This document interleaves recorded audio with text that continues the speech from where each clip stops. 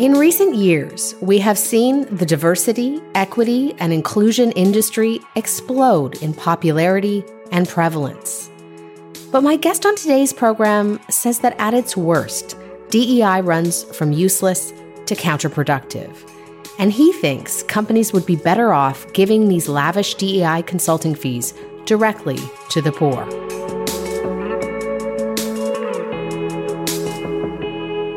Connor Friedersdorf is a staff writer at The Atlantic and the founding editor of The Best of Journalism, a Substack newsletter that highlights exceptional nonfiction writing. Last week, he published a piece at The Atlantic titled, "The DEI Industry Needs to Check Its Privilege." Connor Friedersdorf is my guest today on Lean Out. Connor, welcome to Lean Out. Thanks for having me. It's great to have you on. I've followed your work for some time, so it's nice to have the chance to chat. We're going to talk today about your latest piece for The Atlantic. The DEI industry needs to check its privilege.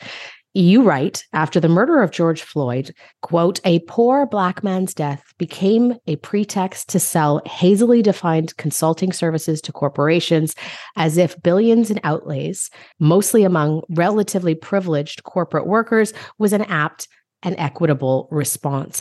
Give us the broad strokes of how you think this DEI gold rush, as you put it, came about. How did we get here?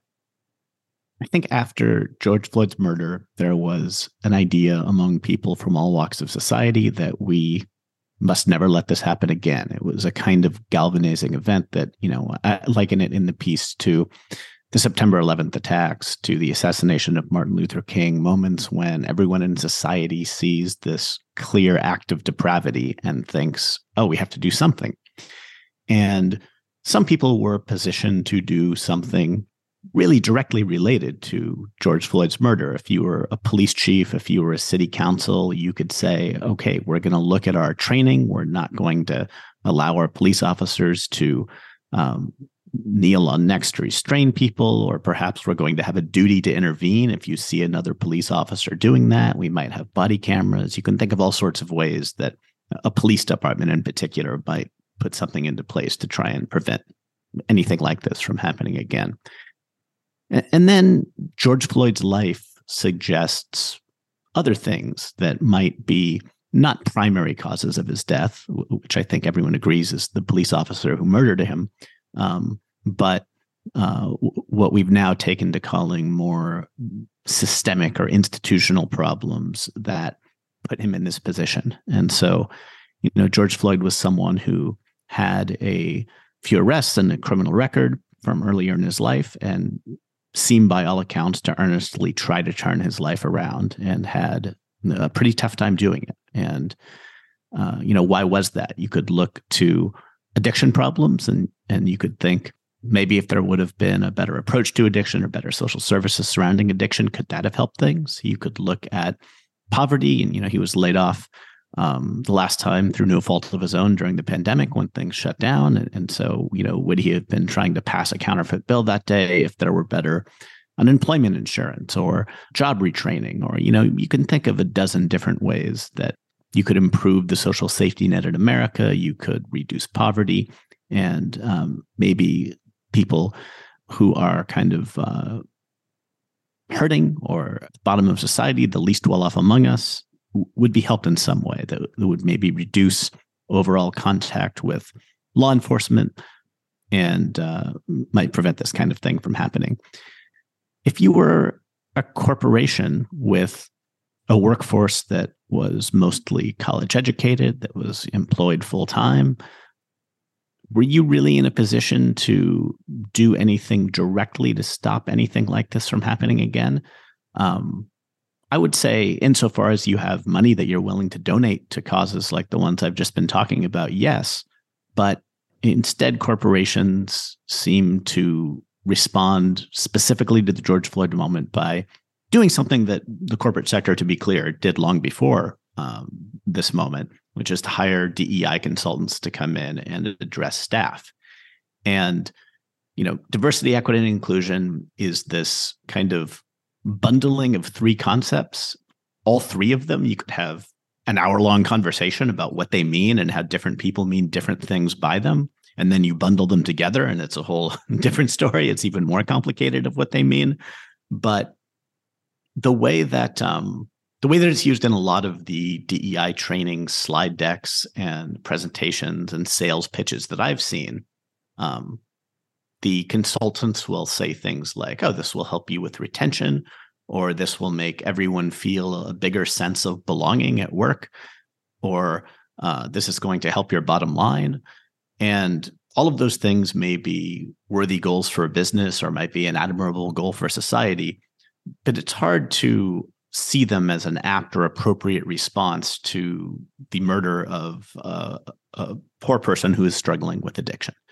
And so it struck me that this industry was kind of using this tragedy, this depravity, this terrible thing that happened in order to sell something that, whether you think it's good or bad or neutral in its own right, really isn't an apt response, I didn't think. And let's sort of dig into what DEI is, because as you've just pointed out, and as you've written in the past, many people talking about DEI are talking past one another. I've sat through one of these trainings, given that The Atlantic runs them for new hires. Maybe you have too.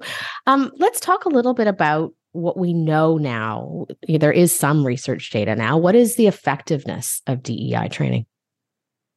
In my piece, I linked to this Harvard Business Review write-up of these scholars that have done what seems to me to be the best kind of meta-analysis of the most companies doing DEI. And this goes back to, I believe they began in the early aughts. And they basically found that most DEI programming that corporations do doesn't seem to have a particular effect. There's been some scholarship, and I'm forgetting the name of the particular scholars, that show that there can be some backlash effect when you have these trainings. And at the same time, there are some interventions that you could think of as going under the DEI category that I would be supportive of and that I would think are effective. For example, in the world of symphony orchestras, when there are auditions, the musicians are sitting behind a screen. No one knows who they are. They're just listening to them play the music. And this is intended to make it so that their appearance or their gender or their race aren't affecting the evaluation in some subconscious, unconscious bias level. Now, I'm not saying that I've delved into the scholarship on this and they've done a comparative study in orchestras that do it one way or more diverse than another, but that seems to be a common sense approach that would reduce any consideration of bias and reduce the perception of bias, would make everyone feel like, okay, we're going to get an equal fair shot when we play the violin behind the screen, right? And so if someone said that's a diversity, equity, and inclusion initiative at this symphony orchestra, I think many people would say, oh, that makes total sense. I can see how that would fall under those concepts or under that bundle of concepts. At the same time, some of the corporate trainings you'll see will try to educate the people taking the training in the difference between the concepts of equality and equity. And they will show a slide deck that kind of demonstrates these things as a subset of critical theorists understand it. And it might strike many listeners, it strikes me as a kind of leap in logic to suggest that understanding the academic definitions of these two things would necessarily change the way that coworkers relate to one another at a company that makes tennis rackets or shaving cream or whatever. Why would understanding that advance the goals of diversity, equity, and inclusion? And it's hard to find coherent explanations of that. And I've looked and I've sat through different trainings at different corporations that sometimes sources share with me. Sometimes they're posted on YouTube. And so I really think that something about the vagueness and the amorphousness of the bundle of DEI kind of allows for vague and amorphous concepts to be put forth under the umbrella. And it seems to me that if what we're interested in, for example, is retaining talent, so we've said we're going to have a diverse workplace, we're going to recruit people from all over, but they get here and they're leaving. And we don't know why. We're losing a higher percentage of African-American employees or Latino employees or whatever it is, female employees. We want to remedy that. You could say, okay, we're going to bring in a DEI consultant and have a training, But to me, it would make more sense not to respond to that by talking about a need for more DEI, but rather we're going to bring in someone who is an expert at retention, and we're going to figure out how to retain more employees, right? There's just a more direct thing, a more direct conceptual way to get at it. And I often think that with a lot of the things under the DEI umbrella that I'm most supportive of, it's like, well, why wouldn't you just, if what you're worried about is bigoted language, or if what you're worried about is sexual harassment, or if what you're worried about is that you have a cohort of employees who are socioeconomically poor and they can't get to work easily because they have to take the bus and the city's bus system is suffering, right? These are all very particular things that you could address in very particular ways. But it seems to me that we've abstracted anything and everything under this DEI umbrella in a way that makes it very hard to measure whether it's succeeding or not. And so, in our conversation here, we've been kind of talking about two different baskets. One is how to improve work life at a given corporation, and the other is how to advance social justice in society. And I guess my perspective would be, there are lots of things that might help at a corporation that may or may not improve social justice in society. And I'm all for tackling them in specific, coherent ways. And then if the question is, what do we want to do about the murder of a poor person at the hands of police, or how do we want to increase equity in society generally, probably we want to give money to the people who are worst off in our society. And I understand that's a complicated question of how you define that. Some people would want to define it in terms of class alone, in terms of poor people below the poverty line. Others might want to define it in terms of historically discriminated against groups. But however you define it, whether you want it to be poor people or descendants of slaves or African Americans or anyone who's ever been discriminated against in America, it seems to me that merely giving those people, whoever you define them, resources directly is a much better way to increase equity, the purported goal of at least a third of DEI, than filtering it through this kind of strange industry of consultants where no one is quite sure what the expertise is or what the product is. And the scholarship seems to suggest that it doesn't even necessarily do anything once you go through these trainings. So the issue that these trainings can be quite overtly ideological, and that there is a strange kind of thing about having to agree on to a political project at work. And sure, you can definitely be for wanting a more diverse workplace, a workplace in which everyone feels comfortable and welcomed, but find this method overtly political. What are your thoughts on that? I think that's right. I think, when I think of the DEI bundle, I'm personally very supportive of diversity, by which I mean, I think that every organization should strive to be an equal opportunity employer, should strive to recruit not just in the personal networks of the people that are already at the top of the corporation, but, try and really reach out and encompass every possible qualified candidate that you can. You ought to, of course, make sure that people aren't being discriminated against at work on the basis of any of the protected categories that we generally talk about. And then we talk about equity and what does equity mean exactly? Different people define it in different ways. And some people think that it, instead of equality of opportunity, they define equity as equal outcomes, right? And this is, of course, a hugely contentious thing that in any workplace you would have lots of people disagree about whether that's fair. I think you would be hard pressed to find a corporation that believes totally in equity, which is to say that pays everyone exactly the same. For example, corporations tend to be very hierarchical and some people get paid different than others. Many of them pay based on performance. And so, if they don't mean everything is equal, what exactly do they mean by equity? It's kind of hard to know whether one supports it or not because it's so hazily defined. But certainly, any way you define it, many people would disagree, and I think should be able to disagree and still have a job and still function in the economy. And then inclusion is a bit different because it's on one level, do you want everyone to feel included at work? It's hard to find anyone who would disagree with that. But how do you do that? And talking to different people at different points, not only on the ideological spectrum, but even within broad ideological identifications like conservative and progressive and libertarian and classical liberal, you'll find people in all of these ideological camps, some of whom think that the salience of race or gender should be relatively high, that we need to focus on these identity groups, that they're a huge, meaningful part of how our society has been organized, for better or worse.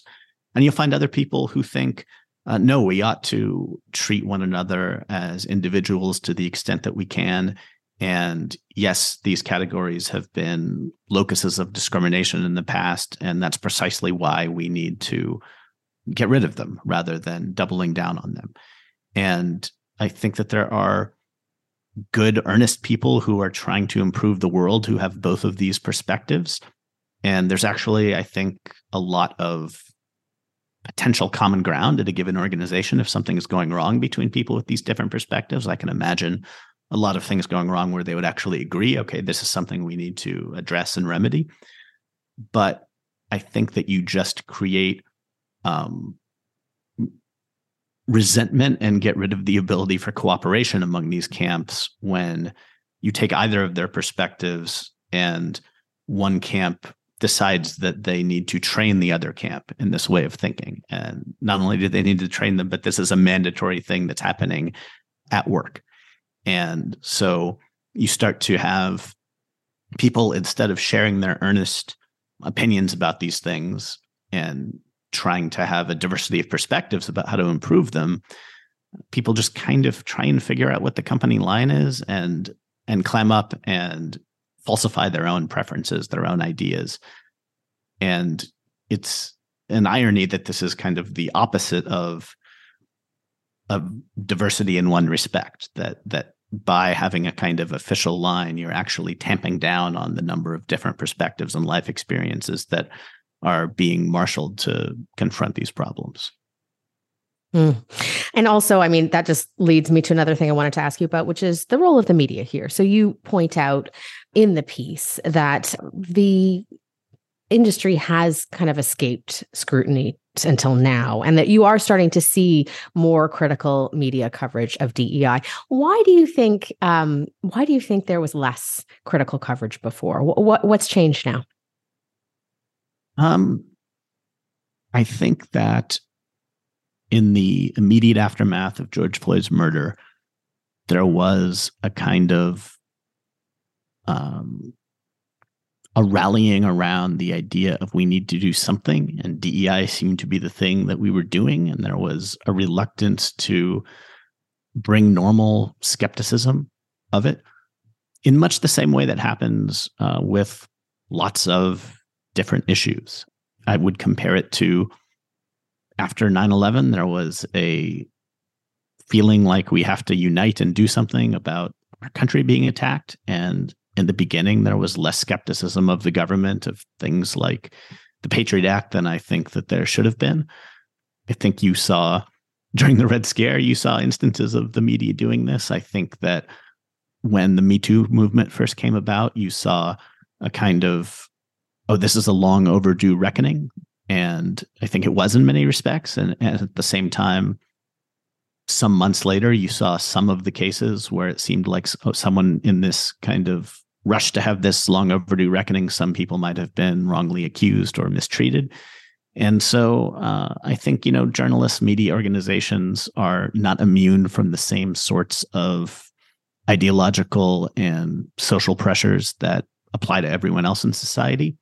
And the murder of George Floyd was a traumatic event for everyone. It was awful. It was almost universally considered an atrocity in a way that even the police killing of Michael Brown in Ferguson that kind of kicked off a large part of the Black Lives Matter movement was very contested. That killing, was regarded by many, especially on the ideological right, as, well, maybe it wasn't an unjust killing. And the Obama Justice Department ultimately concluded that actually maybe it wasn't an unjust police killing. But the George Floyd killing, like the Rodney King beating, there was video of it. It was a huge traumatic thing. And it came at a time when I think the surrounding pandemic and the fact that many people were still working from home and were on Zoom calls, I think something about the mediation of electronic technology makes people unable to share differences of opinion. It makes it more difficult because if you're sitting down across from someone in person and you see their eyes and hear their tone of voice, it's a bit easier to hear perspectives different than your own and understand this is coming from a different human who seems to be well-intentioned. And when everything is mediated in an electronic way, which it was in the whole country during that time, I think it leads to kind of big swings in opinion a bit. And so, I think all of these factors are at play. I'm sure others too. It's so complicated to analyze the whole media, and more and more, no one can read everything. There's so much, and so I'm only confident in the handful of publications I follow really closely. But I think it's undeniable that there are a handful of publications, that are competitors of the Atlantic where I write, like the New York Times and New York Magazine and the Washington Post, that for whatever reason in the last year or less have kind of taken a hard look at these diversity programs and thought, was this the right path? And just lastly, Connor, do you feel like the media is starting to open up a little bit in terms of viewpoint diversity? My experience in 2020 is that I was in the mainstream media at that point, that the range of allowable perspectives really narrowed. And I do feel like it's starting to open up more now. What are your thoughts? What do you think? It's hard to say. The place I know best is the Atlantic. I've been there more than 10 years. I've always felt very lucky there to be able to come down wherever I come down on different issues as someone who doesn't always come down aligned with any political or ideological movement. And that's kind of built into the DNA of the Atlantic. One of the founding motto is of no party or clique. And, of course, any value like that is always instantiated imperfectly in any organization. And so I don't want to hold us out as perfect in that respect. But I do think I've always had colleagues with a pretty wide diversity of views on different issues. And I love that. I want people who disagree with me to be writing in the same pages. And I think something about being under the same roof with collegiality and a common group of readers sharpens both kind of perspectives when people are in disagreement. I've also watched other organizations. James Bennett was the editor of The Atlantic before he was at the New York Times and was famously fired over publishing an op-ed. I remember Ian Baruma at the New York Review of Books was fired during the Me Too era for publishing an essay from someone who is accused of misconduct. And my old boss, Andrew Sullivan, was fired from New York Magazine. And I've seen some of these people, Matt Iglesias wasn't fired from Vox, but did leave Vox, feeling like it was harder and harder for him to say what he thought in their pages. And some of these people are thriving on Substack. You see new things like Barry Weiss, who also left the Times for reasons partly to do with ideology, has the Free Press and seems to be very successful so far.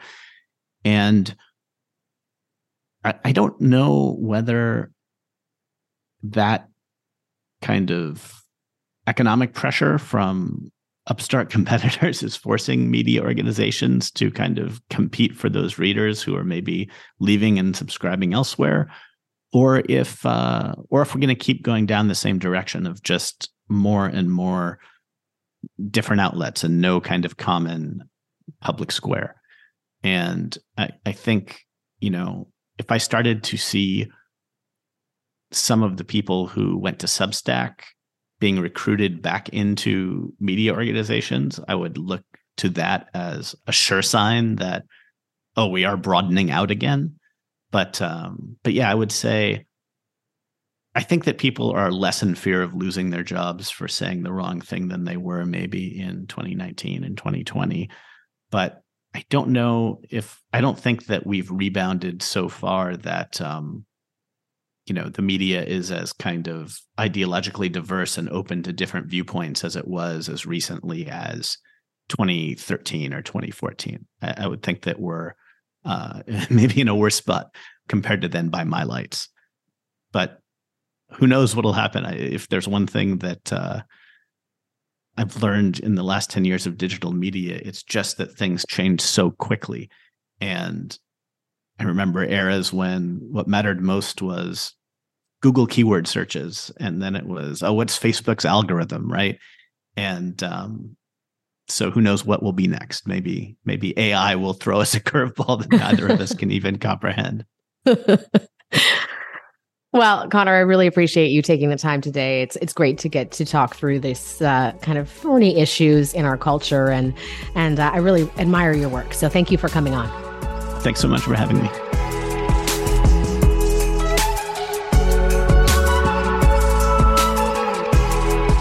Lean Out is hosted and produced by myself, Tara Henley.